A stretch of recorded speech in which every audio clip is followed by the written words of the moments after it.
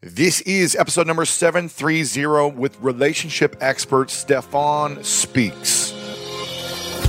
Welcome to the School of Greatness. My name is Lewis Howes, former pro athlete turned lifestyle entrepreneur, and each week we bring you an inspiring person or message to help you discover how to unlock your inner greatness. Thanks for spending some time with me today. Now let the class begin.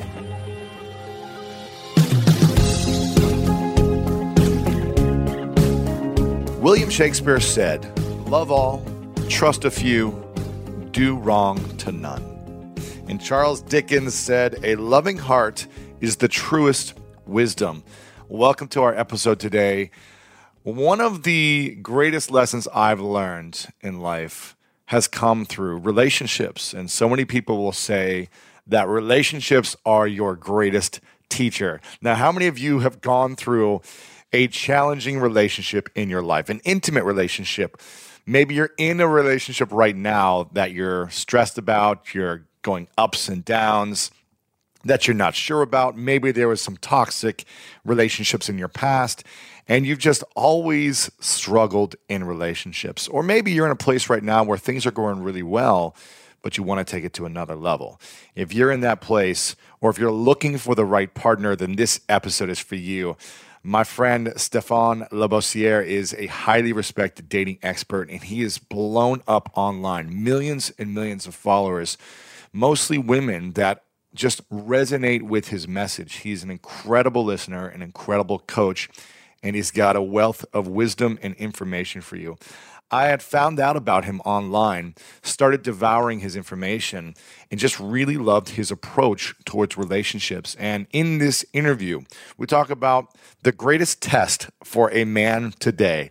We talk about the biggest obstacles that hold men and women back in relationships, how to manifest and attract the right partner for you, and how to know if the partner you're with right now is the right partner for you.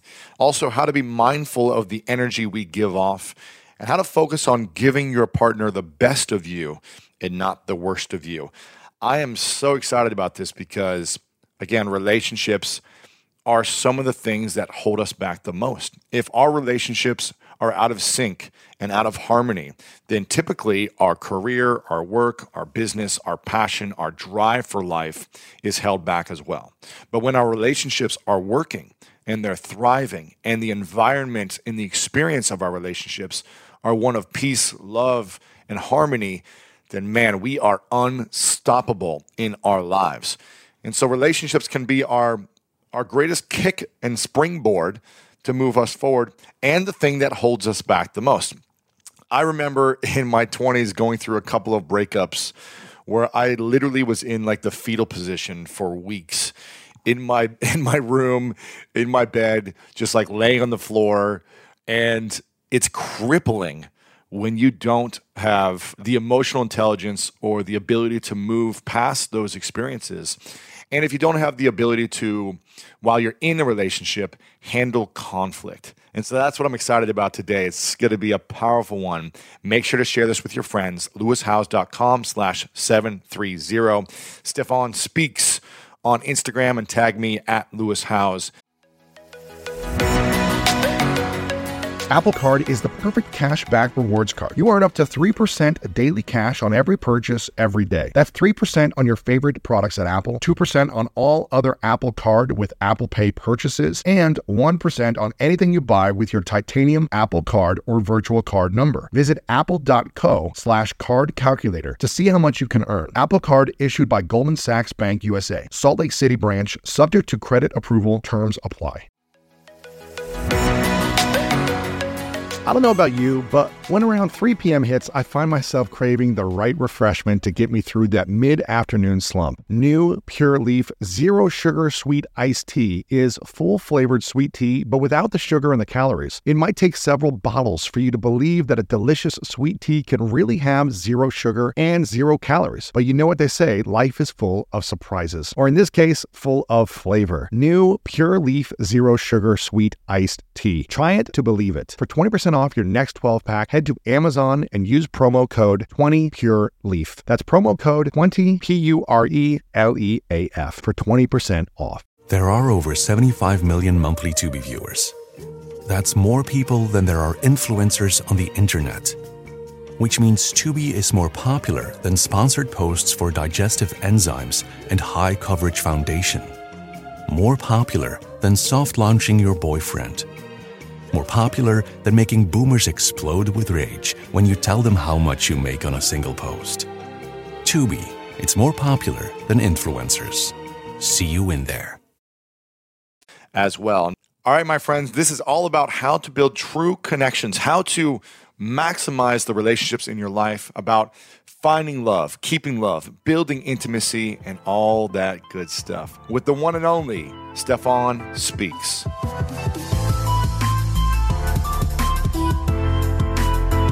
Welcome back to one of the School of Greatness podcasts. We have Stephan Labossiere in the house. Good to see you, my man. Appreciate it, man. I'm glad you're here. You learned about me a few years ago, you said, from my website, and I learned about you, I think, in the last year from your incredible message that you have online, which is all about relationships.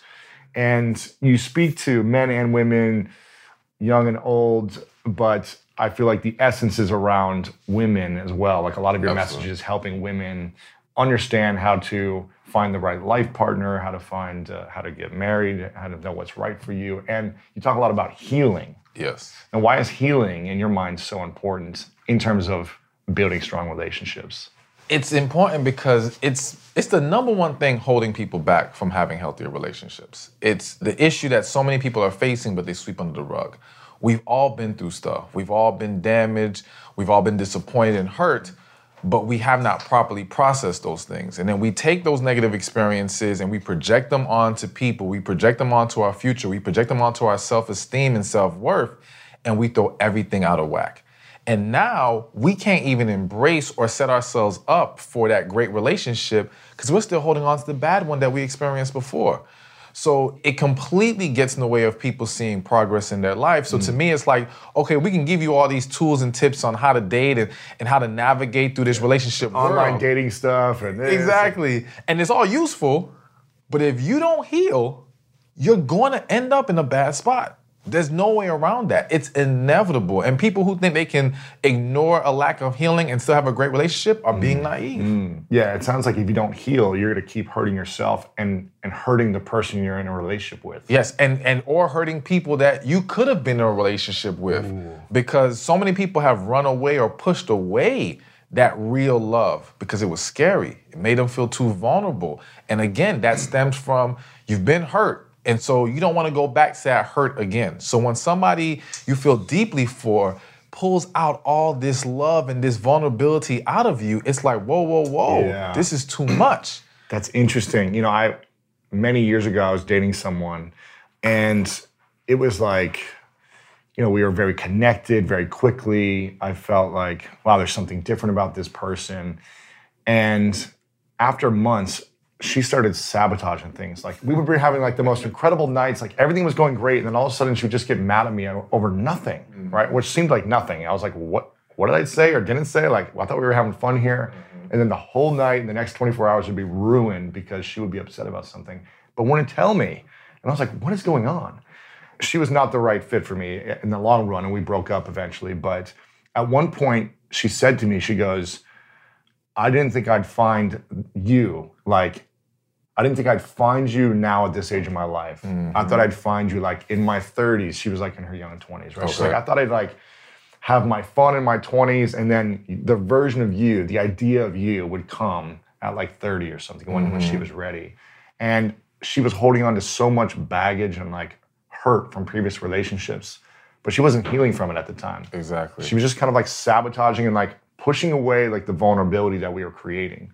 Like we were having so much connection and vulnerability, but she was just like, I'm scared, you know? Exactly. Because she lost emotional control with you. And that's a scary place to be in.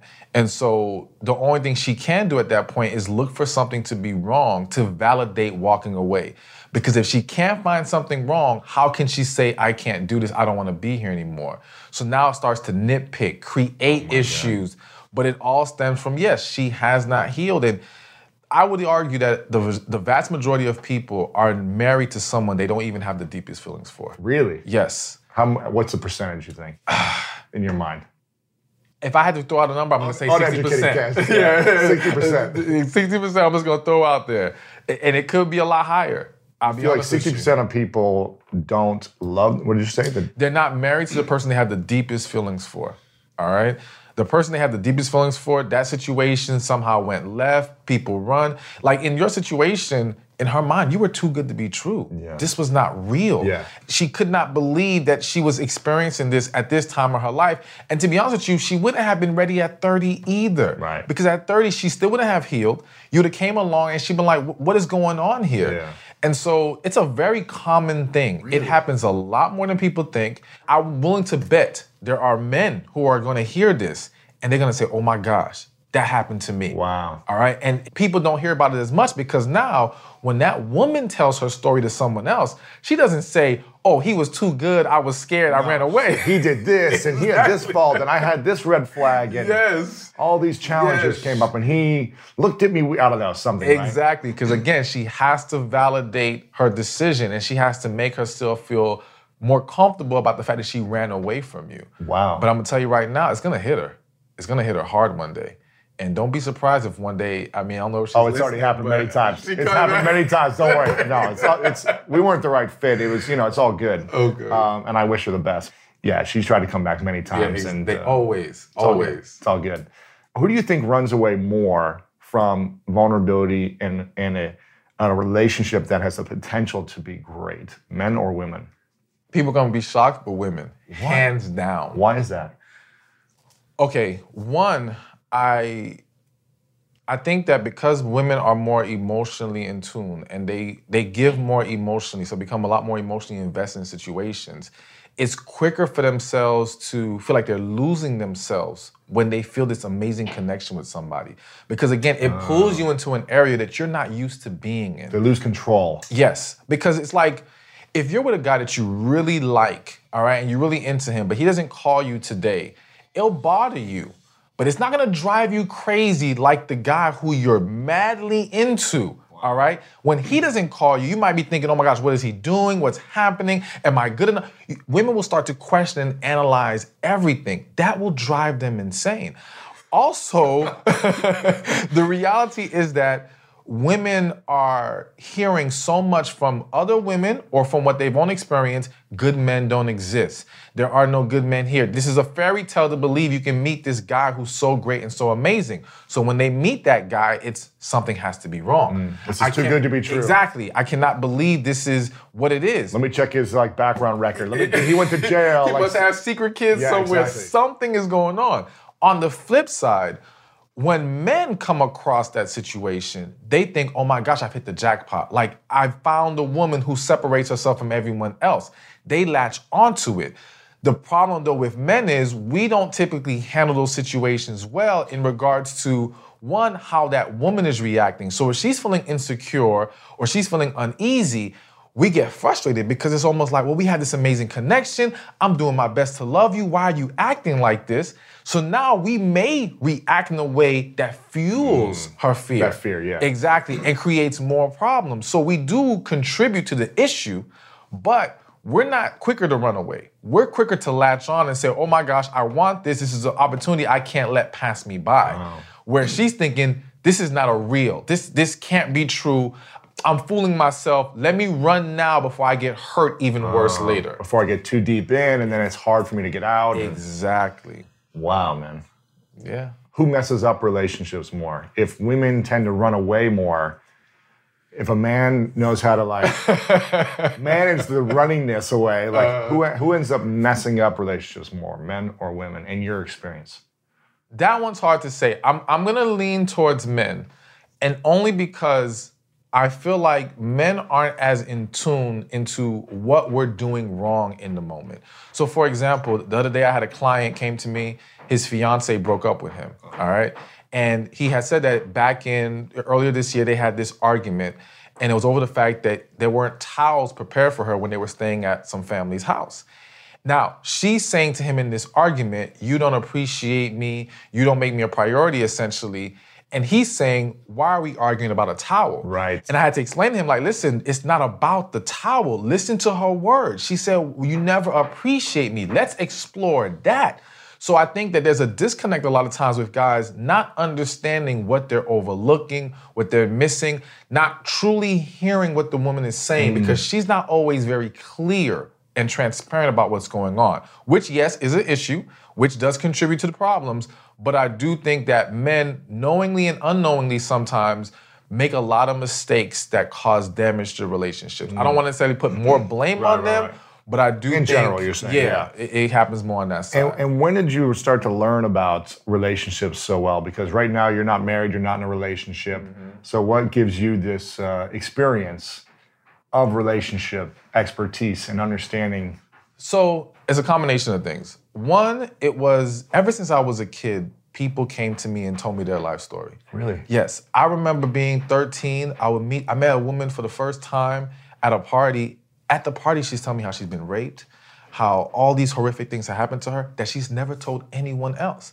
And I could see this was a one-time thing, but this was a reoccurring theme. People, I remember at the bus stop one time, someone sitting next to me and then opening up. And I never understood why, but what that did was it allowed me to see into people's lives more than the average person does.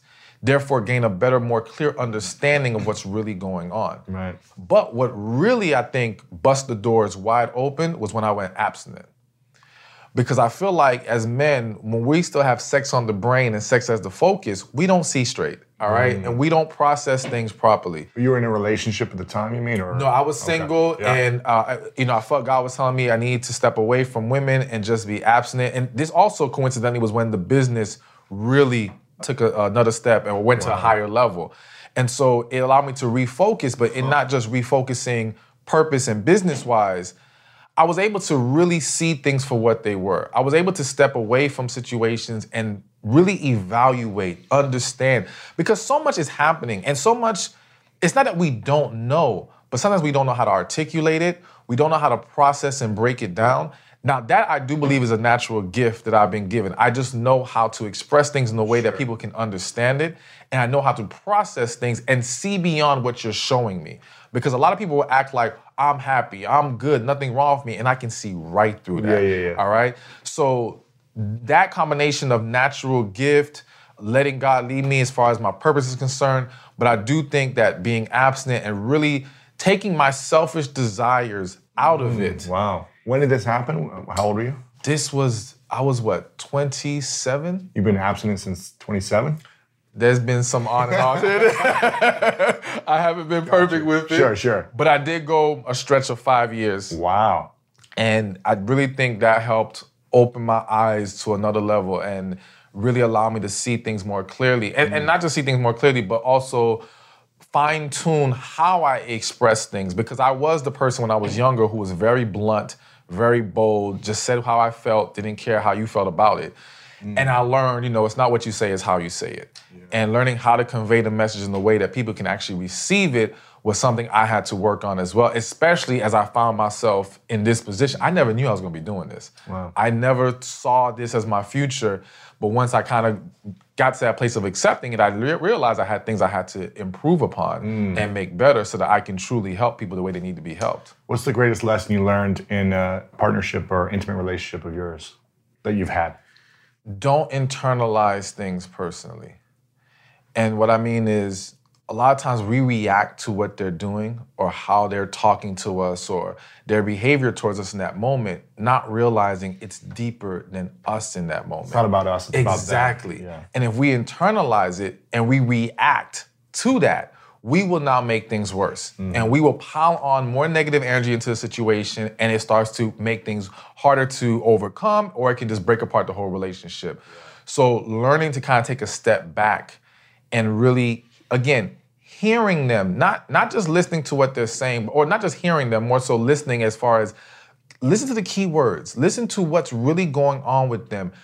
Take your own emotions out of it. Don't react emotionally to things. And I think that's a lesson for not just romantic relationships. That's for any relationship. Business, family, whatever. Don't be so quick to react emotionally. Allow yourself to process. I always tell people, how they say think before you speak. pray before you speak. Pray before you react. Allow yourself to just calm your spirit, listen, process, then speak. Because too many times that emotional reaction, it's just adding more fire to the flame. One of my favorite parts about my job is that I get the opportunity to travel a lot. And in fact, I'm recording this right now while I'm in Mexico. And actually, I was thinking about something that I wanted to share because I get a lot of questions from so many people about different side hustle ideas. So here's one for those of you out there that are on the go a lot like I am or traveling a lot. When you're staying in your Airbnb on your trips, have you ever thought about how you could be making extra money by hosting through Airbnb while your home is vacant? If you're interested in an extra stream of income, Airbnb hosting is an easy place to start, and it's like giving your home some company while you're away. Your home might be worth more than you think. Find out how much at airbnb.com/host.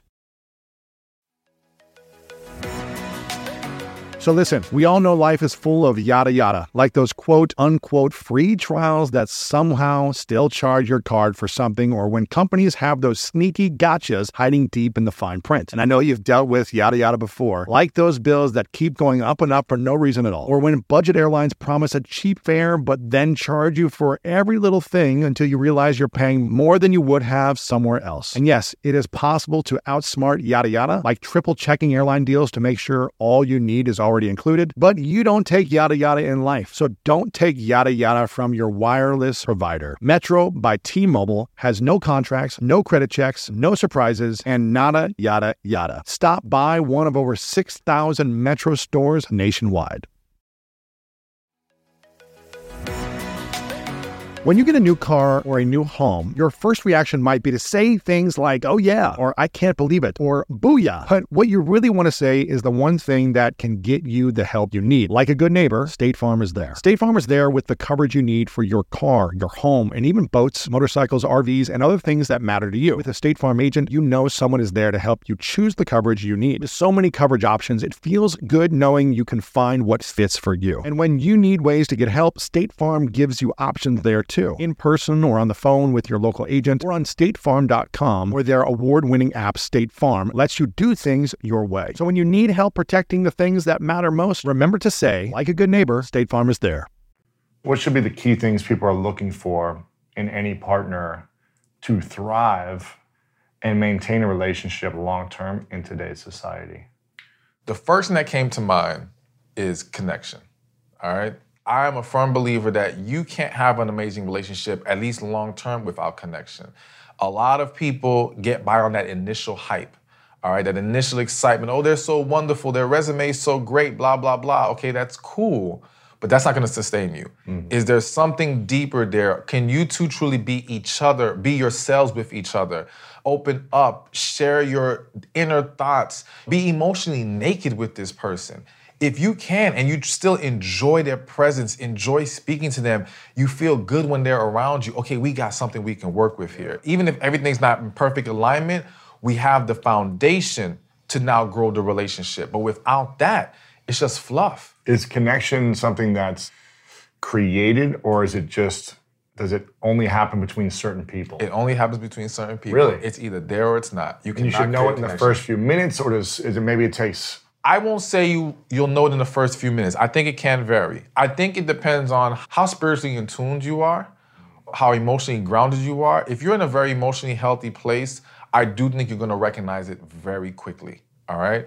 But a lot of times, you pick up on it, but you're scared to embrace it. You're still rationalizing what's going on here. And we've been programmed to believe it all takes time. So when we see this experience where two people it's like this, they click, and they're feeling these intense feelings right away, everyone else is saying, slow down, this can't be real, or you're jumping the gun. In reality, no. Because in most situations, let's just say, if not in a few minutes, the first date, people know. People know, like, there's potential here or there's not, or this one could be the one or they're not.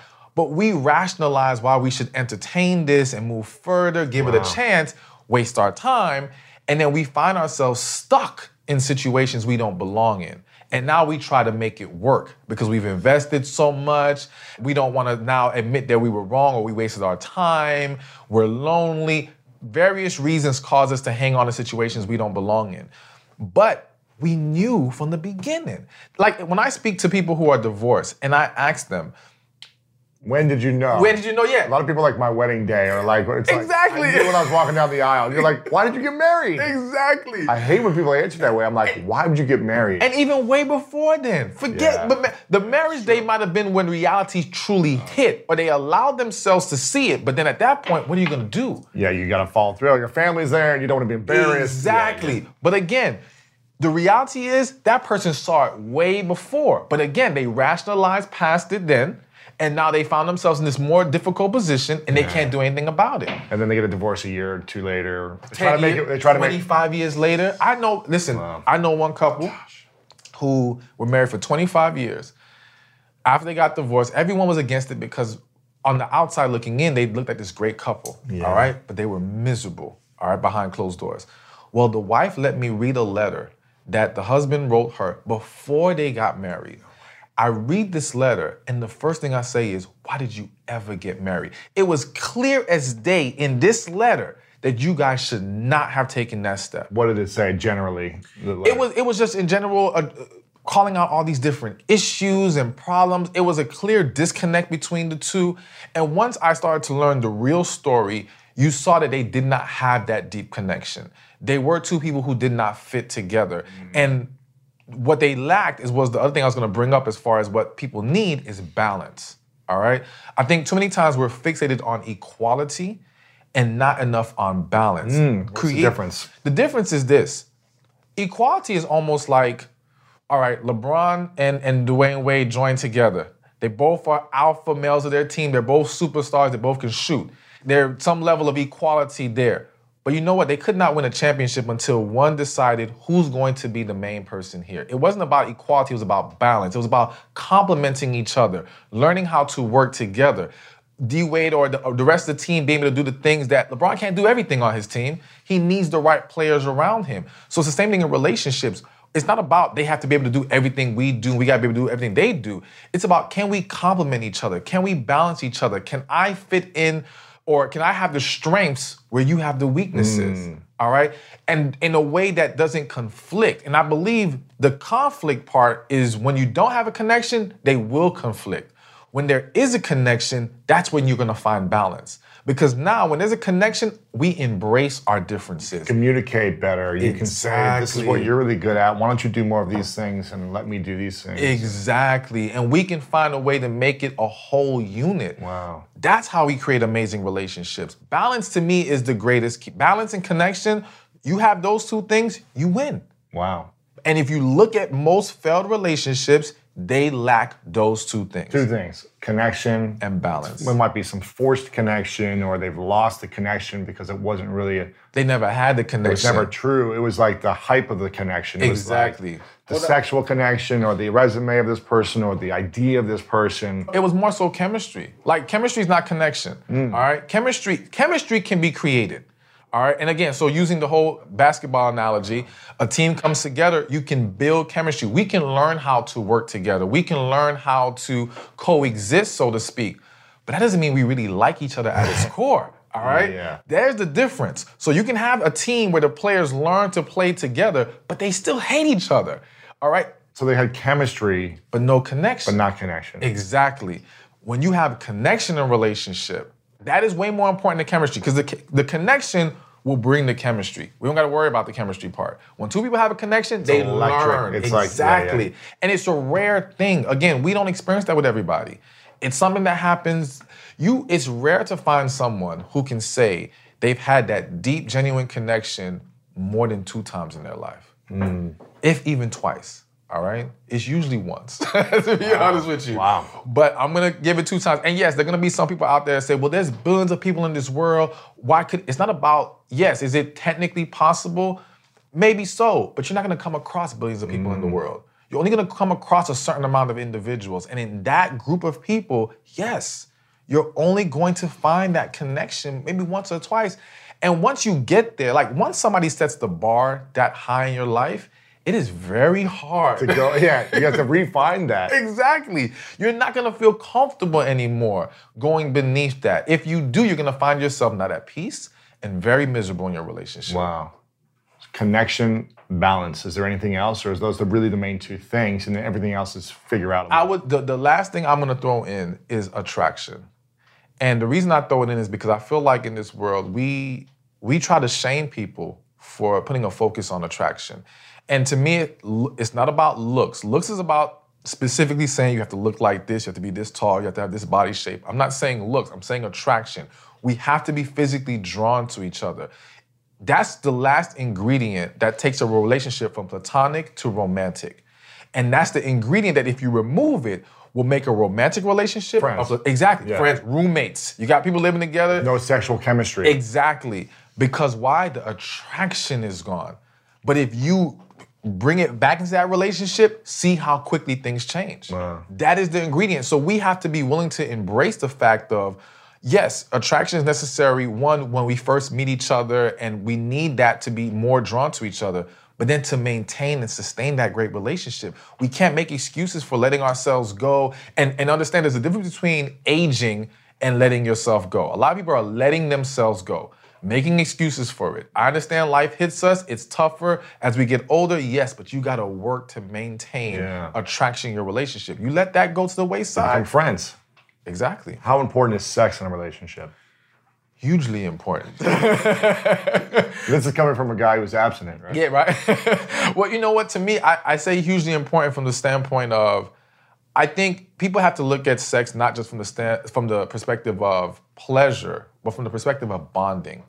I believe it is an opportunity for two people to grow closer together. And when two people know how to truly satisfy each other, it creates an amazing bond. Deeper connection, better balance. Exactly. More attraction. Yes, and all it of keeps that. it going. Exactly. Because if you have two unsatisfied people sexually, you're gonna have a problem. You can't find a relationship where that exists and they're all happy and everything's great. It doesn't work that way. People crave intimacy. People crave that level of bonding with each other. And yes, biologically speaking, we can talk about the needs of a man and a woman and all these things, but I think even going deeper spiritually and all that, sex is important. And we are not taking enough of a mature approach to understanding and learning sex. I think people are very much behind in their understanding of it. Especially in America, it's like we weren't educated. Exactly. It's a very hush-hush type of thing. It's not talked about in schools. Your parents, at least most parents, aren't talking about it until it's like the moment, and it's like, let me say something to just get it out and then let them figure it out. And not just that, a lot of our parents don't know either. Right. Like, people just don't take time to get more educated on their bodies, on sex, on true sexual satisfaction. There's a lot of lies going on. I tell people all the time, listen, a lot of women aren't being sexually satisfied, all right? But they're lying to their friends, they're lying to their partners. So there's a perception that everything is all good. No, it's not. There's a huge disconnect between the reality or the perception of women's sexual satisfaction and the reality of women's sexual satisfaction. And that contributes to a disconnect in marriages. Because again, if the woman is not satisfied, she now becomes less willing to be sexually involved with her husband. Now, he starts to gain resentment. He starts to feel neglected. Starts to wander. Exactly. Snowballs from there. We can't overlook that and act like everything's gonna be fine. And we can't say, well, you should love them enough to where it doesn't matter. Listen, we're talking about maintaining a committed relationship. That's a part of it. Plain and simple. And we have to learn how to make it better on both sides and how to be more honest with each other. I think if we can learn to be more honest and transparent, then we can work on the things that are lacking. Wow. But people, again, they feel very uncomfortable speaking about sex, speaking about their needs, and constructively criticizing their partners. We have to learn how to You don't want to hurt do that. someone, yeah. So Exactly. how often should we be talking about our sexual needs in an intimate relationship? Should it be like once a month we sit down and schedule it out? Is it like pillow talk every week? Like, what should be, again, everyone's different, but what do you think is an appropriate amount of time? So what jumps in my head, I would say every 3 months, if I had to put a number on it, all right? But I do think it depends on the couple. I think more so it's when an issue arises, talk about it. There you go. The key is we have to create environments where we can have those talks. See, again, we're laying the wrong foundations in our relationships to where we can't have these open discussions about sex and other things lacking in our relationship. and we're afraid to push our partners away. We're afraid to ruffle the feathers or rock the boat. But if you can't talk to them... We resent things, right? Exactly. And what happens is you hold it in, and now the negative energy comes out in other ways. And now they're confused because they're like, why are they giving me this attitude? And they're thinking, like I said earlier, he's thinking it's about the towel. No, it's not about the towel. It's really about something else that you're not telling him. So we need to be more honest and transparent, and we need to create an environment where we can have this talk and you're not gonna take it personally to the where you're gonna internalize it or allow it to now throw our relationship off because you're getting upset and you're allowing it to, have a negative impact. No, take it as, okay, that's how you feel, cool, let's work on this. How can we make this better? We have to be serious about tending to the needs of our partner if we're gonna have successful relationships. Yeah. There's so many divorces happening, it's higher than ever, right? Yeah. I think we had a divorce attorney on who's talking about how it's higher than ever. There's also even more people who stay married who probably should be divorced, who aren't happy. And so it sounds like there's a very small percentage of married people who've been together for many years who are actually still thriving in relationship. Maybe I'm wrong. Maybe there's more, but it sounds like it, right? Uh-huh. There's a very small percentage that are having like these incredible, long-lasting marriages and relationships that have the attraction and connection and balance and all these things. Why do you think that is? And how can we decrease the number of failed relationships? Or is that the wrong question to ask? No, I think it's a good question. I think, one, we have to understand marriage is not the issue. It's marrying the wrong person and marrying for the wrong reasons, all right? And then underlying to those things is the lack of healing.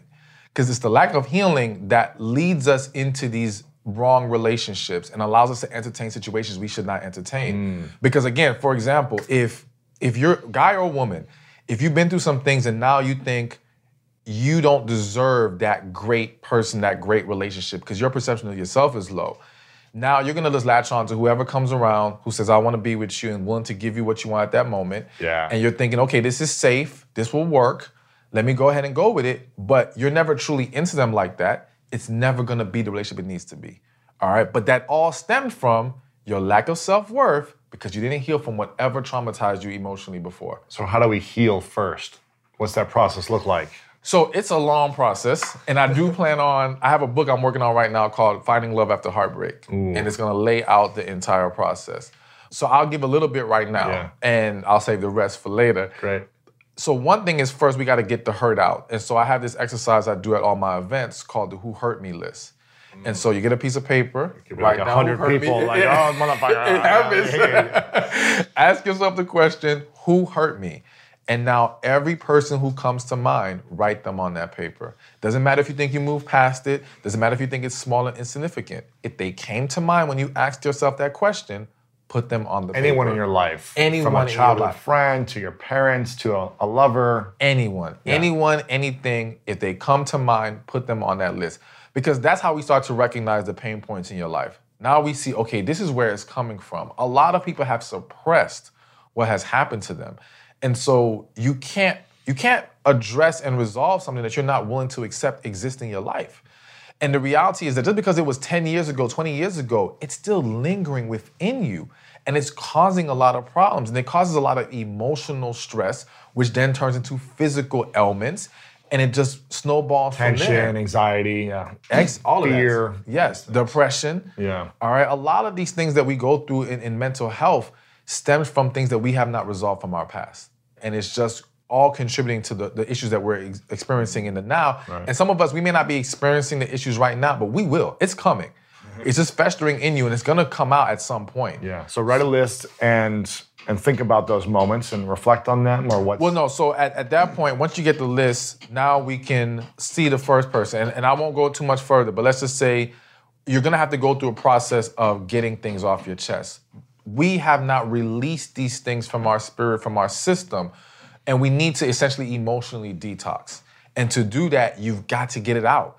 So whether you speak into a recorder, write a letter, something, and like I said, scream into a pillow, right? Yeah, but I do want like a full release. Again, we don't fully release. Would you release each person or just everyone at one time? So I would say this. You want to start with, let's say, your top 3.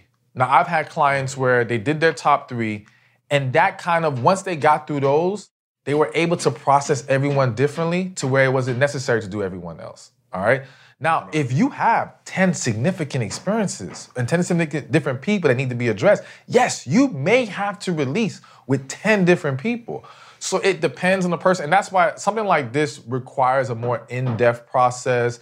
We got to talk about things. We got to understand what about it did you internalize, how you're seeing it, because some of it is changing your mindset, changing your perception of what happened, understanding that it wasn't about you. Like we said earlier, hurt people hurt people.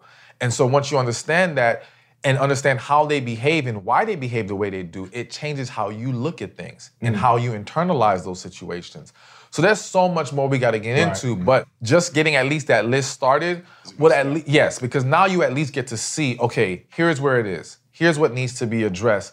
Now let me get help to address these things and start the process of healing so that I'm not ending up in more bad situations or bad relationships. Repeating the process. Let's say you've dealt with the hurt and it takes the time that it takes you and you've gone through all that.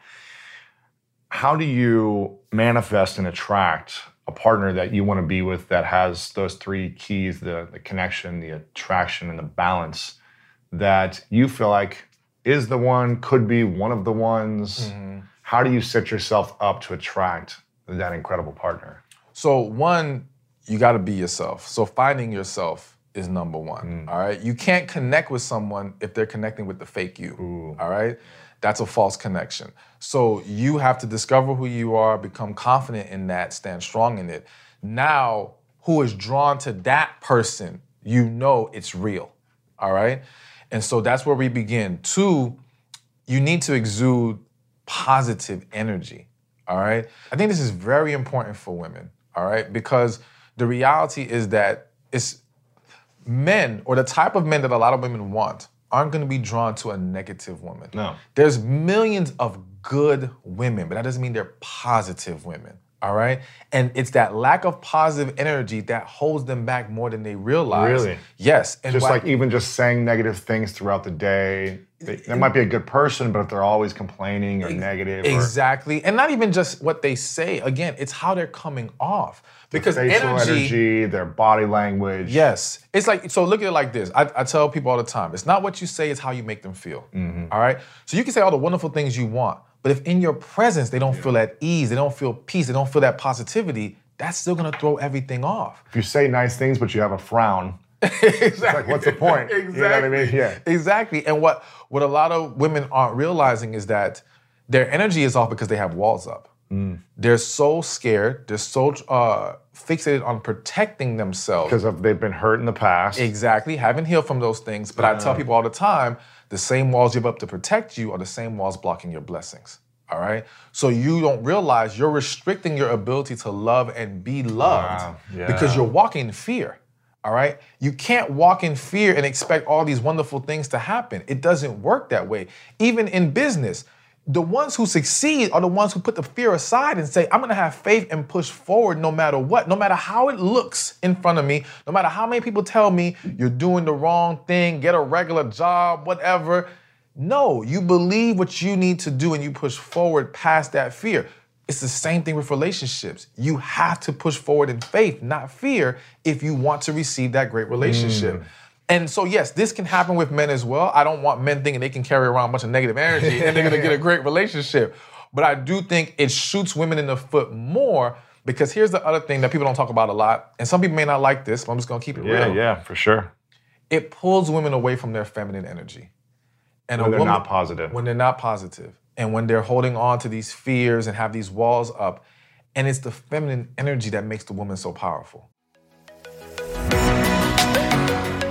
Range Rover Sport leads by example. Picture this. Assertive on-road performance meets commanding all-terrain capability. That's the third-generation Range Rover Sport, which is the most desirable, advanced, and dynamically capable one yet. This vehicle redefines sporting luxury, offering an instinctive drive with engaging on-road dynamics and effortless composure. Now available in sleek, new Stealth Pack, Carpathian gray exterior wrapped in satin protective film with black accents and black brake calipers. Inside the Range Rover Sport, advanced cabin technologies technologies like active noise cancellation and cabin air purification offer new levels of comfort and refinement. And let's not forget about the award-winning Pivi Pro infotainment system. Enjoy a dynamic drive and total comfort with optional 22-way adjustable, heated and ventilated electric memory front seats with massage function. Wow, that's like a spa day while on the go. Design your Range Rover Sport at LandRoverUSA.com. When you want the best, you have to act quickly, or someone else will get it instead. Like when you're trying to buy tickets for the best seat at your favorite team's big game. Or when you're hiring for your business and you want to find the most talented people for your open roles before the competition scoops them up. With ZipRecruiter, you can find qualified candidates fast. And right now you can try it for free at ZipRecruiter.com/greatness. ZipRecruiter's powerful matching technology takes center stage to identify top talent for your roles. Immediately after you post your job, ZipRecruiter's smart technology starts showing you qualified people for it. And I believe finding the right team member is one of the most important steps in setting up my company for success. We like to ensure our new hires will be a good fit before they're even on the team. So I am grateful that I have ZipRecruiter's help when we want to grow the team fast. Amp up your hiring performance with ZipRecruiter and find the best fast. See why 4 out of 5 employers who post on ZipRecruiter get a quality candidate within the first day. Just go to this exclusive web address right now to try ZipRecruiter for free. ZipRecruiter.com/greatness. Again, that's ZipRecruiter.com/greatness. ZipRecruiter, the smartest way to hire. That's the tool that is at her disposal that can make the world her oyster, all right? But women have become very detached from their femininity. And the thing is this, a lot of women will say they're not feminine. They're just not that way. I dispute that in most situations. No, you become detached from it. You become uncomfortable with it due to, again, a lack of healing and due to experiences in your life. Now, if you are more masculine, so to speak, and you are happy that way, then by all means, continue to live your life as you are. But if you're not seeing things work for the way that you want them to, and you're in that energy, that more masculine energy or more further away from your feminine, then consider making a switch. Consider at least trying it. Yeah. See the difference. And what I find with a lot of women is that not only is it beneficial to them as far as relationships-wise, it's beneficial in the quality of their life. Or their health. Their health, their peace, their work, you name it. I have a client, she's a doctor at a big hospital. And when she came to me, she was frustrated with relationships, ready to give up on men. Nobody liked her at work. She was just a hard, tough manager. So we worked on her energy. We worked on healing. We got her energy. We got her to embrace more feminine energy. She will swear by it right now. In 1 month, her whole hospital started to love her. Wow. Now they're all helpful, whether they were women or men. Men started coming out the woodworks, all right? Let me get your number, girl. Let me get at you, girl. Yeah. She ended up meeting her soon-to-be fiance on an airplane 2 months after we started doing the coaching. So what were the shifts that she made every single day?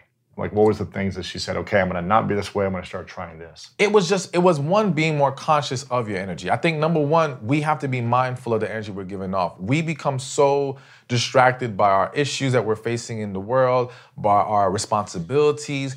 We're not always in tune with what we're giving off. So to give an example, and this is just a small one, even for me as a man, I work out a lot. When I come out the gym, I started to notice I'm very tense. My face is, hard. Yeah. Exactly. So I've learned to, when I walk out the gym, take a deep breath, relax the body, relax the muscles, and the energy completely changes, all right? Because yes, you can become very intimidating as a man, just like you can become very intimidating as a woman. And so you have to be mindful of, are you making yourself more approachable? Are you allowing people to feel more comfortable being around you? And so that starts with being mindful of it, being conscious of it. And one great way to do that is get an accountability partner, all right? Absolutely. Tell someone who has the ability to be positive, because you don't want to pick a negative person to be your accountability partner. It's going to throw everything off. But you pick a positive person and you say, hey, listen, whenever I'm being negative, whenever I'm giving that bad energy, let me know. Because now when they tell you, you won't always realize when you're doing it, at least not at first. But once they start calling you out, now you become more mindful of it. Now you can take hold of it and control it. And now you master what energy you're giving off at certain times. And that changes everything. Wow. When someone feels like they found the one, and I've heard this a lot, like, I know this is the one, or I thought they were the one, and then it didn't end up working out. and they want to get married. They've decided marriage is for them. They want to be life partners. What are a few of the conversations that they should have to not know for certain, but know for better certain that this is the right decision? This partnership is the right decision to move forward in a long-term committed relationship. Okay. As opposed to just maybe the infatuation behind it or the initial connection or the attraction. What are a few questions they should be asking each other that maybe they haven't asked yet to know whether or not they're setting themselves up for that successful long-term relationship? Okay. Number one, how do you envision your role in a marriage? All right. People don't go in finding out what the expectations are before they get married. They have this assumption that we're just going to transition from how we are in a relationship to being that way in the marriage. No. Because a lot of times things change and the level of expectation raises now in marriage. You also have some people who may think, for example, you may have a man out there who thinks, okay, my job is to court you when we're boyfriend and girlfriend. When we're married. When we're married, I don't got to do all that work anymore. Now I'm your husband. I've given you the ring. Satisfy me and make me happy. You got to find that out because you're setting yourself up for failure if you don't realize he thinks he gets to take time off now that he's married you. Or he may think, as long as I'm paying these bills, don't ask me for anything else. You got to find out. So we need to ask, what do you She should be asking that. Both of them should be asking, how do you perceive your role in marriage? What are your expectations from me in marriage? Let's find out what we need, what we're expecting from each other. Number two, making sure our values are aligned. All right? So whether that be spiritual, whether that be even financial values, whatever those things are, let's make sure we're on the same page about it. And if we're not on the same page, are these things we can balance out and work out? All right? So for example, let's look at it from a financial perspective. If I'm a very frugal man, yes, and this woman is a spender, I have friends in this situation and it's not good. Exactly. And I'm sure they didn't talk about it in advance.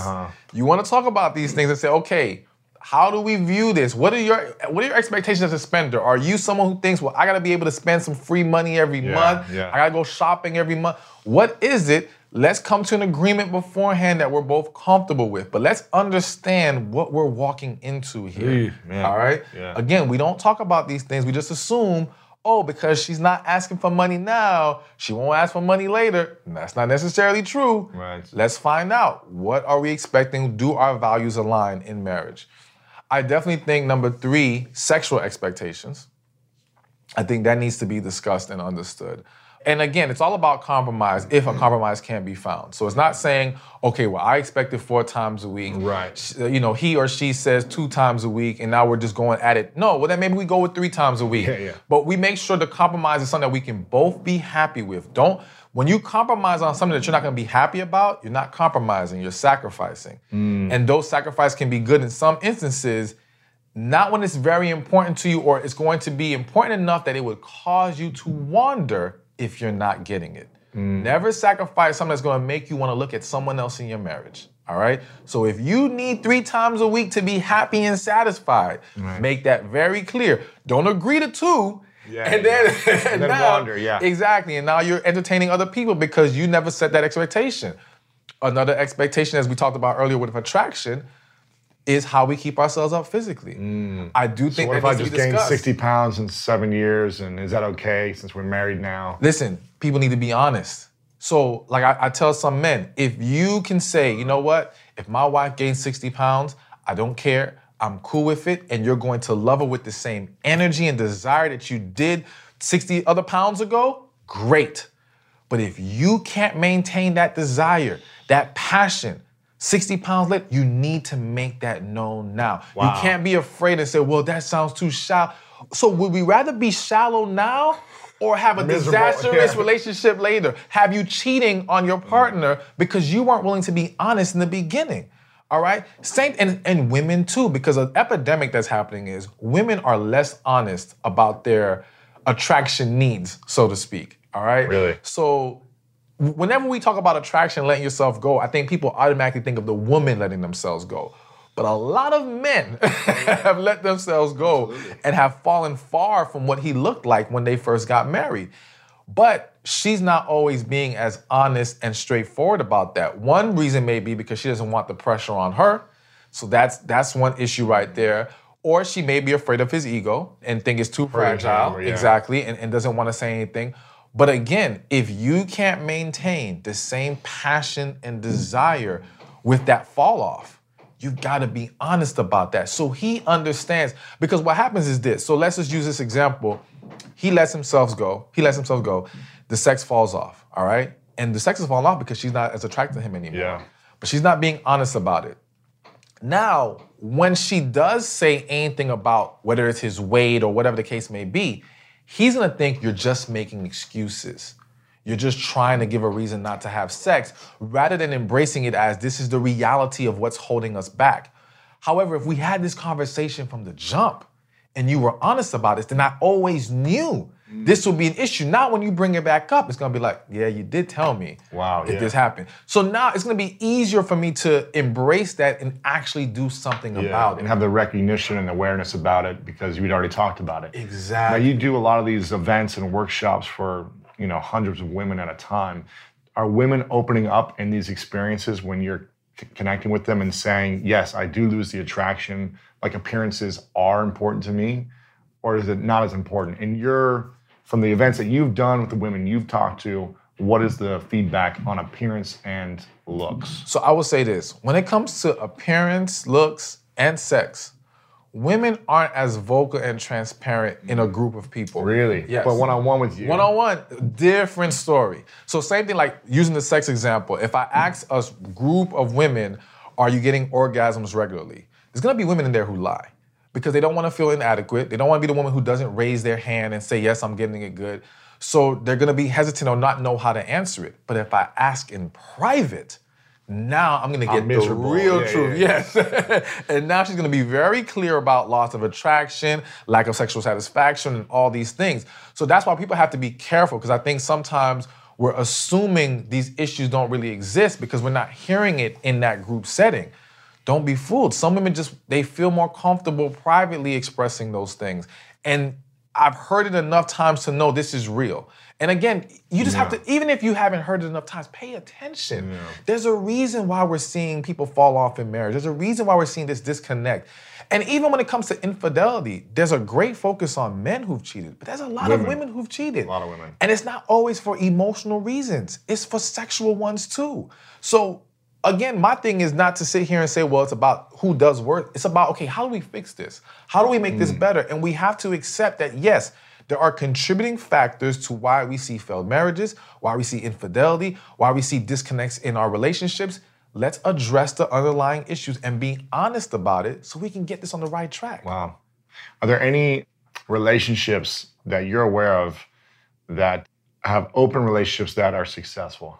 Or do you think it's very hard to do? Because more and more with the Burning Man scene and all these people exploring these things, what's your thoughts on, open relationships or, being together but also having multiple partners? So I'm gonna be honest. I'm very skeptical of open relationships. Now, I don't want to sit here and say it's impossible for it to be successful because I haven't met everybody and I haven't studied it enough, but I have studied it to a certain extent. And from what I have found is, again, a lot of open relationships stem from, one, the perception that one person can't fulfill me. And since one person can't fulfill me, why not have more than one, all right? And to me, find the person who's experienced that deep and genuine connection, they don't have that perception. Because they had a moment in their life where they met someone that they thought, this could be it. Wow. I could put my all into this and I would be happy with this one person. If you haven't experienced that connection, of course, there's a natural progression to thinking, well, maybe it's not gonna work with just one. Can I entertain multiple if I can even handle multiple? The other thing is, I do think it also stems from a lack of successful monogamy. And when I say a lack of successful monogamy, I don't necessarily mean that they weren't able to maintain monogamy. It's like, okay, if I get in this monogamous relationship and now I get cheated on, or I've had multiple relationships where I've been cheated on, I may start to think, what's the point of trying to be monogamous? Right, it's not gonna work anyways. Exactly. Why not just get an open relationship, which one allows me to not be so vulnerable to one person. Right. I now have more emotional control. And what you'll find in a lot of situations is there's still somebody running that show. And what I mean by that is... One of the people are running the show. Exactly. And they're running it in a way that it's protecting them. All right? So I met a woman one time. She was into polyamory. And she said, well, her ideal polyamorous relationship was a man and a woman, but they're not allowed to have other people. All right? So it's like you're trying to control this environment for your sake. Right. All right? For your protection. So that means there's something deeper going on here. So to me, I just tell people when it comes to open relationships, if you really believe that's your thing, fine. I'm not here to tell people that they can't live their life that way. But I just want you to make sure you've healed from everything first. If you heal from everything and you still feel like this is for you, do your thing. Do your thing. But you might be surprised what's going to happen when you uncover and address some of these past traumas and issues. You may not be so inclined to want to be in this open relationship anymore. Right. And again, I would still argue that if you meet that person you have that amazing connection with, it changes the game. Right. And it can completely throw you for a loop. Because I've seen people who were once into open relationships and completely shift to monogamy because they met that person. It was like, I never thought this could happen, but it's here and I want it. I'm going for it. Wow. That's powerful insight. What about in a relationship you've been together for a long time, you've been married together for a long time, and it just feels like it's not working. And you're talking about divorce, and both of you aren't happy. You've got the kids, you've got the home, you've got the lives together, and both of you aren't happy, right? And you've like addressed this and talked about it. You've tried different things, they haven't worked maybe. Is there a way to rekindle those three things? Find that connection again. Maybe you've lost that attraction and that balance. Is that even possible in these times? Or is divorce the only way to then go find true happiness or connection somewhere else? If a true connection ever existed in that relationship, then it can be fixed. But that's the key. Did it ever really exist? And we've got to examine that because, again, many people have been living off the fantasy of their perception of things, what they wanted to believe it was, and wanting to hold on to this feeling of being in love, but in reality, they were involved in an unhealthy attachment to this individual. So we have to go deeper and find out, is that there? So if the connection was there, yes, we can work on everything else. We can get things on track. It's going to create a lot of deeper emotional discovery, so to speak, as far as finding out, okay, why is there a disconnect now? How did we fall off of track? How can we now correct these specific things? Because there's very specific things that need to change. Are we both willing to put in that work? If both sides are willing to do that, then it absolutely can work. Now, if there was no connection, divorce. Get a divorce? Get a divorce. Sooner than later? I'm a man of God, and I would love for everyone to be able to stay married, right? But even when people have been convinced that you get married, you stay married forever, even if it's a religious thing or you feel like the pressure of society, like... Here's why, despite those things, you don't stay married, especially when you have kids. So many people stay married because of the kids, right? Yeah. But if you can't create a positive environment at home, you are damaging the kids worse than you would in divorce. Divorce isn't, in my opinion, the greatest struggle for the child. It's lacking the understanding of what just happened here. So if you've been feeding your kids all these years that mommy and daddy love each other and everything's all good, despite our dysfunctional relationship. Yeah. Exactly. So now one day you wake up, we're getting divorced, the child is confused. And the thing is, we're not honest with the kids about why this happened, what went wrong. We're not saying, yeah, you know what, we knew a long time ago we weren't best for each other. We're not giving them the honest truth for them to learn and not make the same mistakes in there. Repeat the pattern. Exactly. What the child now thinks is you can't trust love. Wow. You can't trust marriage because you can love each other and one day now it's over. And now they become dysfunctional or they now have dysfunctional relationships because of their skewed perception of things because they lack clarity in understanding what just happened here. But going back to divorce versus staying together, again, what a child needs more than anything is a positive, loving environment. If you can achieve that together, great. If you can't, you are better off apart. Wow. Because when you speak to adults now, adults who are struggling today grew up in dysfunctional households.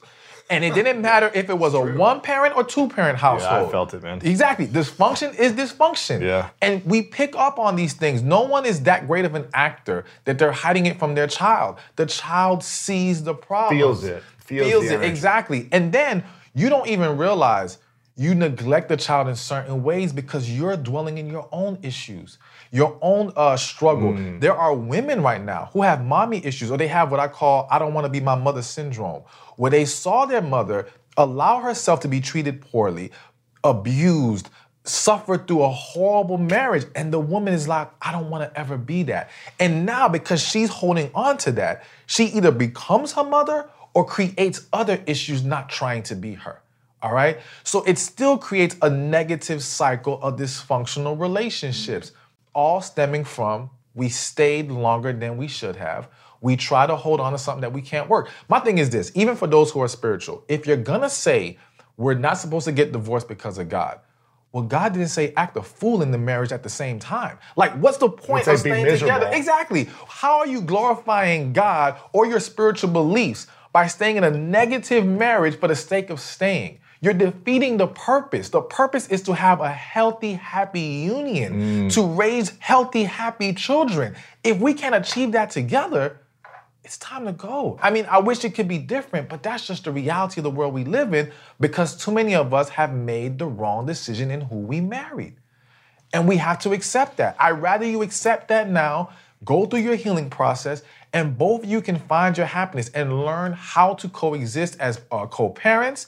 And again, creating a positive environment in that co-parenting relationship. Because I don't want you to be co-parents and still be dysfunctional. Yeah. Exactly. Again, defeating the purpose. All right. I want you to get away from each other so you can find happiness, not be more negative. Yeah, heal, move forward. Yeah. Exactly. Be happy. Be happy for them if they found someone else. I know that's tough for a lot of people. Right, yeah. But be happy if they're at peace. You find your peace. Let the children see happy, healthy relationships, not just with other people, within yourself. Wow. Stop showing them a miserable father or mother. They see it and they hold on to resentment. I can't tell you how many, I don't want to say every, but I want to say 90% of clients that I've seen, and I would argue that if you spoke to any therapist or coach out there, the majority of people have issues stemming from their parents, growing up in that household. Yeah. Or their environment. Exactly. Their parents or their environments, yeah. Exactly, and it's just all because of dysfunctional relationships. Relationships is the backbone of society. When we allow that to be as dysfunctional as it is right now, that's the reason why we have all these problems. Yeah. We fix that, man, this world becomes 100 times better place to live. Yeah. Easily. More loving, more peaceful, more enjoyable. Happy people go around doing horrible, negative things, all right? Exactly.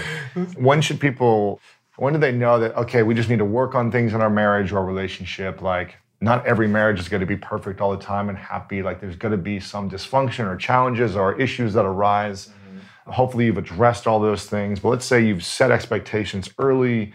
You both understand these things before you got married. Like, you communicated everything and you're aligned to a certain vision for your marriage. Mm-hmm. 5 years goes down the line and it seems like things are getting worse and worse. Maybe expectations change, maybe values change, who knows what it is. When do you know, like, okay, it's getting too far or we should stay in this relationship? When should we get divorced or should we keep trying? To me, the first sign that we have problems is that when whatever is going on in our marriage is affecting me in a way that I can't be the best husband or wife I need to be, we got a problem.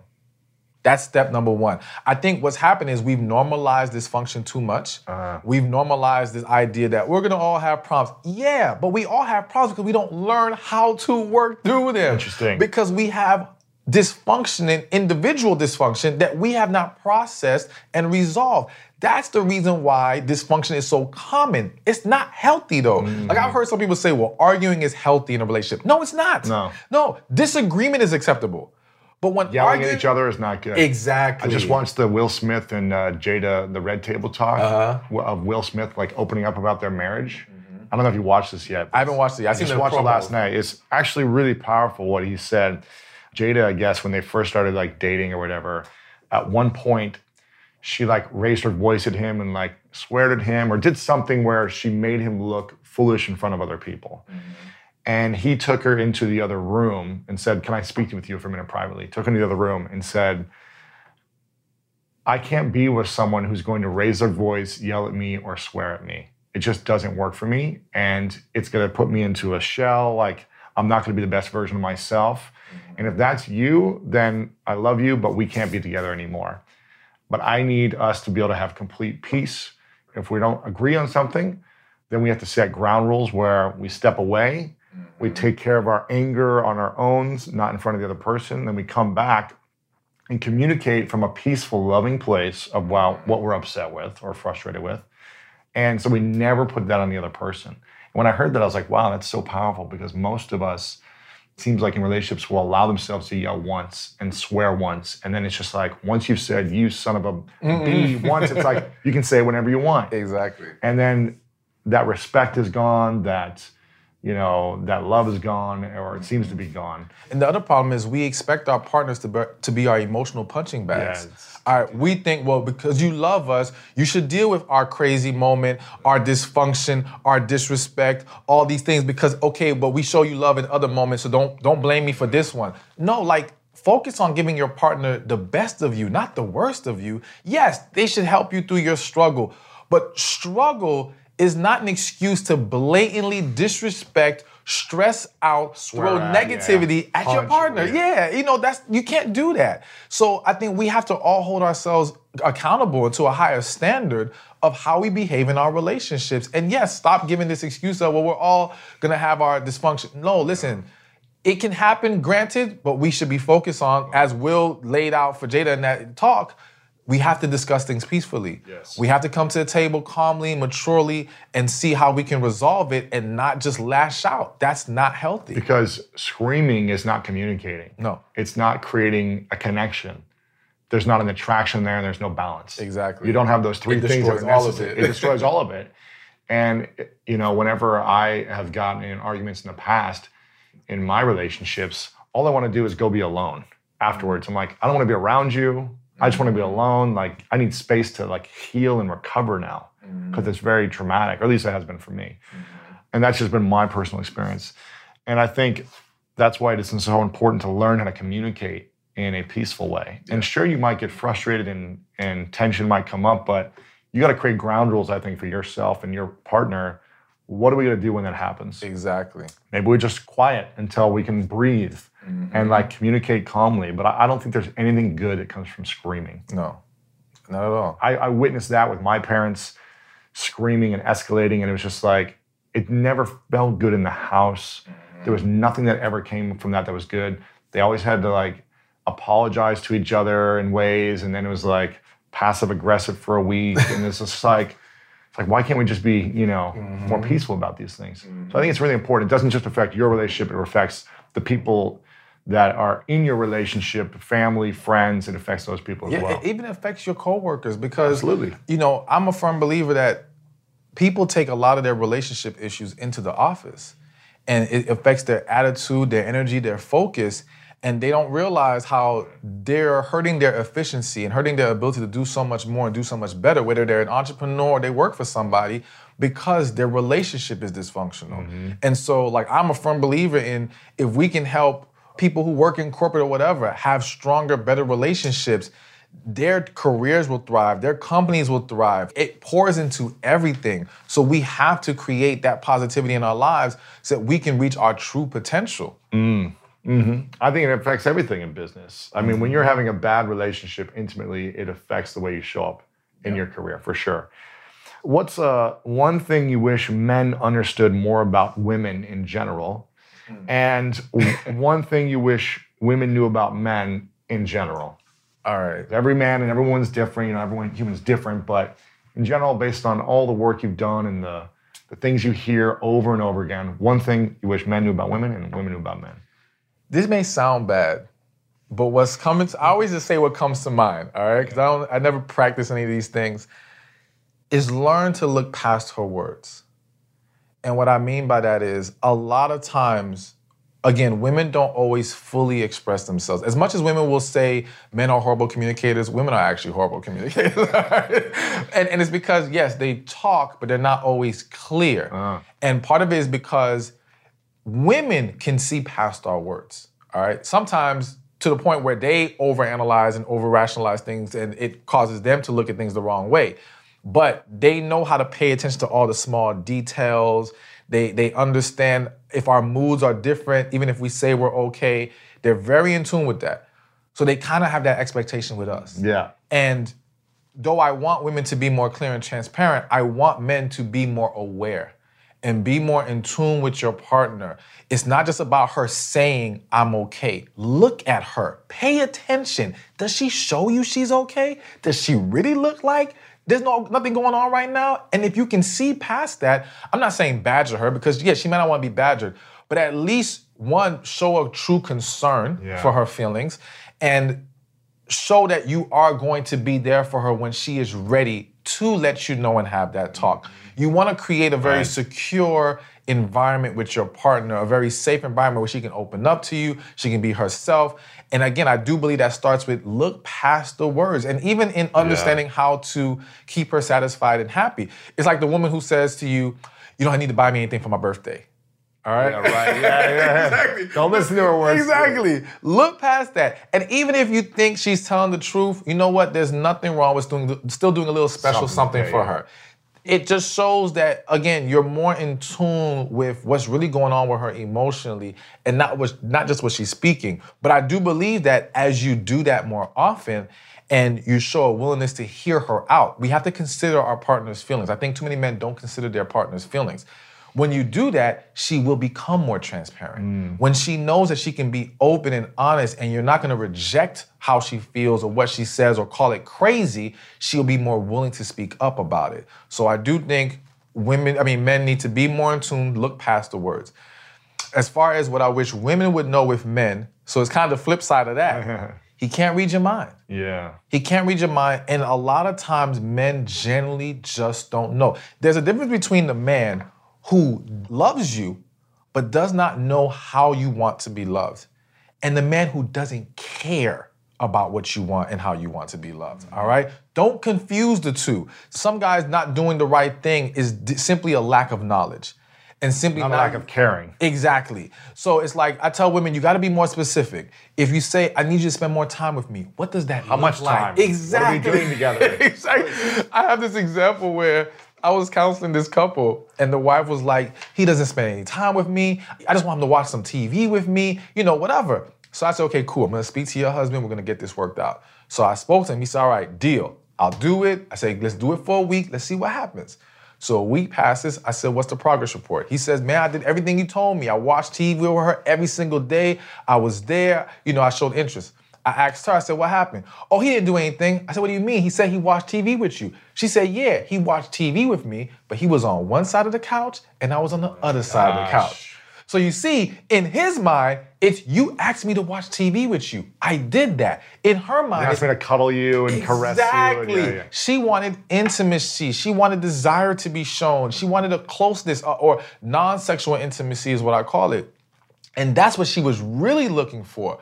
So on one end, I can go back to the man and say, listen, look past the words. If she says, I want time with you, it usually means she wants a closeness to you. She wants to feel there with you.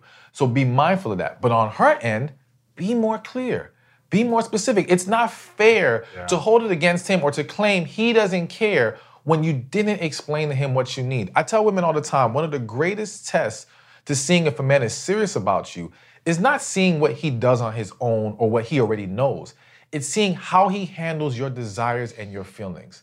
If when you express those things to him, he makes the corrections, you're good. But you gotta be specific. You gotta make it clear. Let's see if he actually does what you ask him to do. Because a man who's very much into you, he'll do it. Right. I know plenty of husbands or men who are like, if she would just tell me what she wants, I'd give it to her. But he has no clue what she wants. Yes. Communicate very clearly. Yes. Don't just expect them to read your mind. Exactly. I have a few questions for you left. This has been fascinating. This one is about gender roles, with all the gender roles being redefined in society, at least in, let's say, at least in our culture, I feel like it seems that way. What are the best ways for men and women to create healthier roles in relationships with all this that seems like it's being redefined and figuring out and equality and role shifting or whatever it may be? So one, I am a believer in roles. All right. Even if you want to dispel gender roles, we still need roles. Roles is what makes any unit thrive. A team needs roles. A basketball team. Exactly. Yeah. Corporations, members got to know their roles. That's how we're going to get to the next level. If you have an entrepreneur and you got a team, they got to know their roles. So roles are important. Now, once we start to slap gender on it, here's my thing. You need to look at this long term, not in the moment. And here's what I mean by that. So you have a lot of people arguing against gender roles. So they say, well, the woman can do this, the man can do that. Okay, fine. If that's what makes you happy, go with it. I do believe that traditional roles are more beneficial in the long run, but let's start with the non-traditional ones right now. So let's just say as the woman, you're the breadwinner of the household. You're kind of leading the household. To the woman, or the woman saying this to the man? I'm saying. Let's just define that dynamic where the woman is more in the more traditional masculine. He's the breadwinner. Yes, he's the breadwinner. He's more a house dad, so to speak. Stay-at-home dad. Yeah, this is just one example. All right. Now, if you can picture yourself 20 years from now still happy in that dynamic, you got to be honest with yourself. Then okay, cool, roll with that. The problem that I'm coming across is they'll start off that way, and then 10 years later, you're mad because he's not doing more with his life. You're mad because he's not being more assertive. You're mad because he's not walking in that traditional role of masculinity, so to speak. Now you're resenting him. You're losing respect for him. He's feeling like you don't treat him like a man. You don't respect him. He doesn't feel valued. Now, if they go cheat, I tell people this all the time, pay attention. If they go cheat, she always ends up cheating with a masculine man, and he ends up cheating with a woman that treats him like a king. Wow. Every single time. So that's my only argument. It's like, okay, fine. If you want to say we don't need traditional gender roles, cool. If that truly makes you happy, you can live with that, cool. But I need you to look at it from the long term.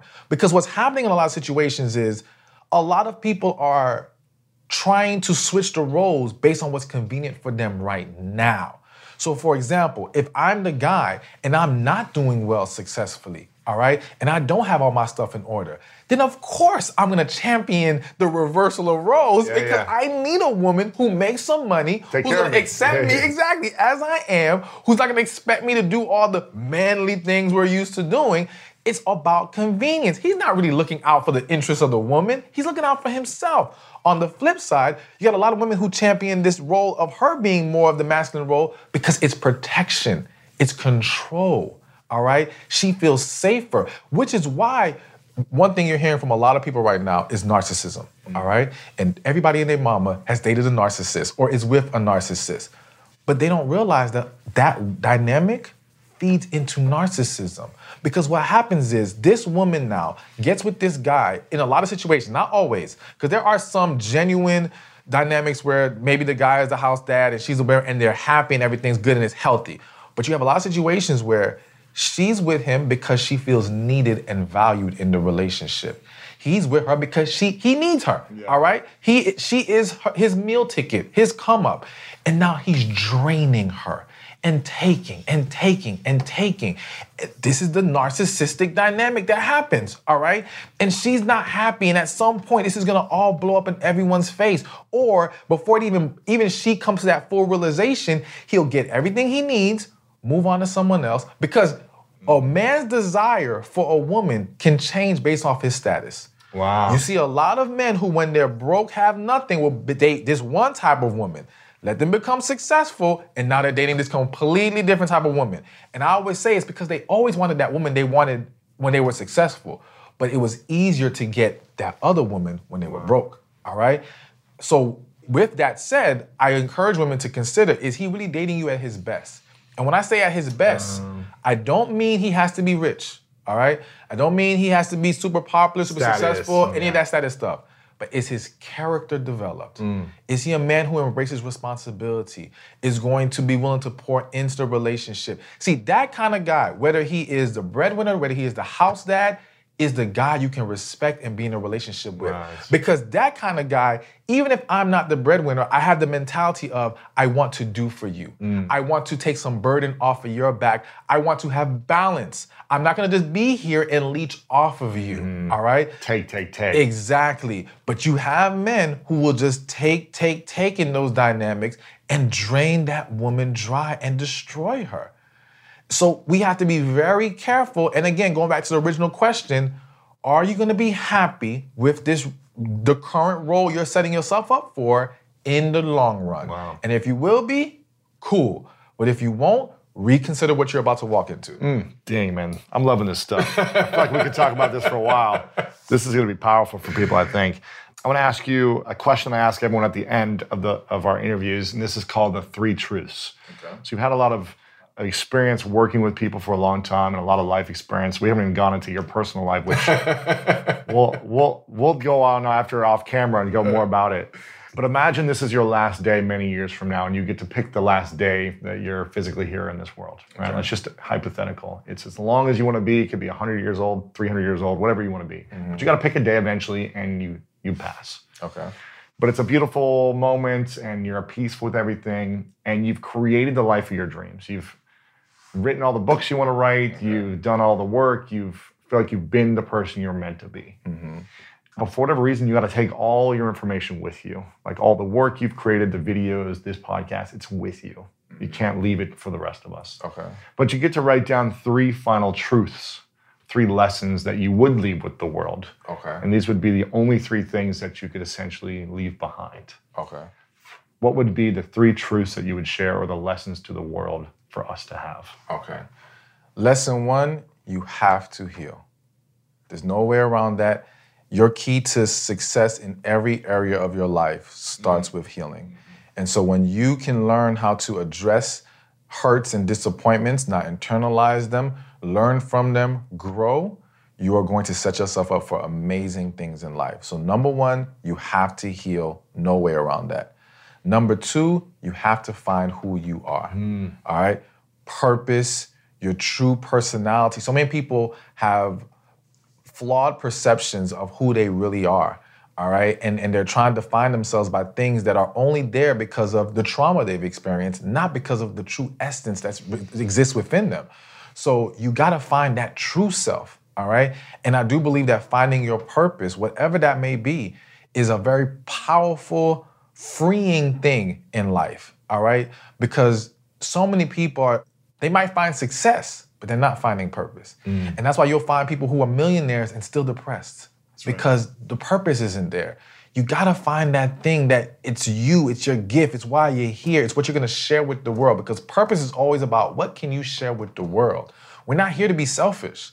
We're here to love and share and connect. Yeah. So find that, but also find your true self. And I think that all goes together. So we got heal, we have find your true self. And then number 3, never be afraid of love. You can't be afraid to love yourself. So many people are making excuses for not taking care of them. Well, I have kids, I have this, I have to worry about that. Oh, isn't it selfish to love? No, it's not. It's necessary. You've got to make time for yourself. You got to take care of yourself. You need rest. You need healing. You need to pour into yourself happiness and positivity. We allow so many negative things from this world to be poured into us, and we don't balance that out with any positivity or enough positivity. So take an inventory of your life, whether it be the TV shows, the things that you listen to, how you're eating, whatever it is. Are you taking care of yourself and truly loving yourself? So loving yourself, but again, not being afraid of love in general. When that true love comes your way, don't run. Rather than run, figure out, why am I even trying to run? Let me fix this, because that opportunity doesn't come around all the time. And there are people who wish they could have that right now. And there are people who are regretting that they let it go. Yeah. All right? So you don't want to fear love in any kind of way. And it's our fear of love that doesn't allow our community and our society to grow to another level. If we would learn to love each other, no matter what, this world would be amazing. So we can't keep fearing love. And love equals vulnerability. We're afraid to be vulnerable, all right? And it's vulnerability that is a beautiful thing, because you ever have a situation where you may share a story with someone that you don't know, and it might be a deep story that you don't share with everybody. And then once you share it with them, they're like, oh my gosh, that happened to me too. Yeah. And now, greater connection. Exactly. And not even just a greater connection, you free them from being afraid to express their own story. Yeah. There are so many people who think I'm the only one going through this, but they don't realize you're not alone. And that's why when people who go through traumatic experiences get on big stages and share it, they free millions of people from their bondage, because it's almost like, oh my gosh, if they can talk about it, I can talk about it now. I can accept this, and now with me accepting it, I can resolve it. And I can see the light at the end of the tunnel and turn this into something amazing, turn my trial into my testimony. So we gotta be willing to love, and in not being afraid to love, we're willing to be vulnerable. And that opens the doors to everything in our life. Powerful stuff, man. You've got a number of books. Make sure you guys check out I think it's the latest book, How to Get a Man to Cherish You If You're His Wife. Make sure you check this book out. You've got another one. You've got like 4 or 5 books right now, right? Yeah, I got a few of them coming up. So you got a few coming up, but they can get this at, what's your website where they can get this? StephanSpeaks.com. STEPHAN Speaks.com. And if they want to get updates, free advice, things like that on my books, they can go to StephanSpeaks.com/VIP. Join my list, and you'll get all the updates that you're looking for. That's great stuff. You've got a great social media following, a massive audience. What's your social media handles? And so at Stephan Speaks, STEPHAN on Speaks. Instagram, Twitter, and on Facebook is Stephan Speaks Relationships. There you go. Very cool. You're doing a tour right now, I think, or you do different events where you'll speak for a half day or a day. What are these events? Yeah, so right now I'm doing the Truth About Love tour. I actually have an event Sunday in LA, and it's, like 3 to 4 hours. We're talking different topics. We're doing Q&A. We're addressing all these things. I'm laying out how to heal. So even though we gave a piece today, if they come to the event, they get the whole thing. And yeah, just helping people overcome and win in life. Win when it comes to relationships. Again, not just romantically, but personally, family, business, everything. Relationships are all around us. And so I want to give people the tools to experience better and just to see the things that they're really looking for finally manifest. Amazing, man. Amazing, man. I'm excited to get to learn more about you and your personal life. Wish we had more time, because I think you got a fascinating experience. Before I ask the final question, I want to acknowledge you for a moment, Stephan, for constantly challenging yourself to gain clarity, to find clarity within your own life so that you can serve as many people as possible. And I think you stepping up, going through different challenges, whether it be getting into relationships or being abstinent or trying these different things and putting yourself out there, you're constantly testing how to help more people. And I think that's a really cool thing. So your way of being, your energy, your clarity, your vulnerability is a powerful thing, and you're helping a lot of people in the world. So I acknowledge you for your truth, man. It's really powerful stuff, and I'm glad we've connected. Is there anything else you want to share before I ask the final question? No, I think we can go to the final question. Final question is, what is your definition of greatness? My definition of greatness is living your true purpose, being your true self. That's greatness. When you find that, man, that's it. Whatever it is, whether you're a skateboarder, a gamer, relationship coach, an internet group, whatever, you know what I'm saying? Like, whatever that true purpose is, that's greatness right there. Because once you find your purpose, everything else can fall into place. Your relationships can fall into place, your career, your health, you name it. All of it can get aligned when you find your true purpose. So that to me is greatness. My man, Stephan. Thanks, bro. Thank you. Appreciate it, man. Appreciate it.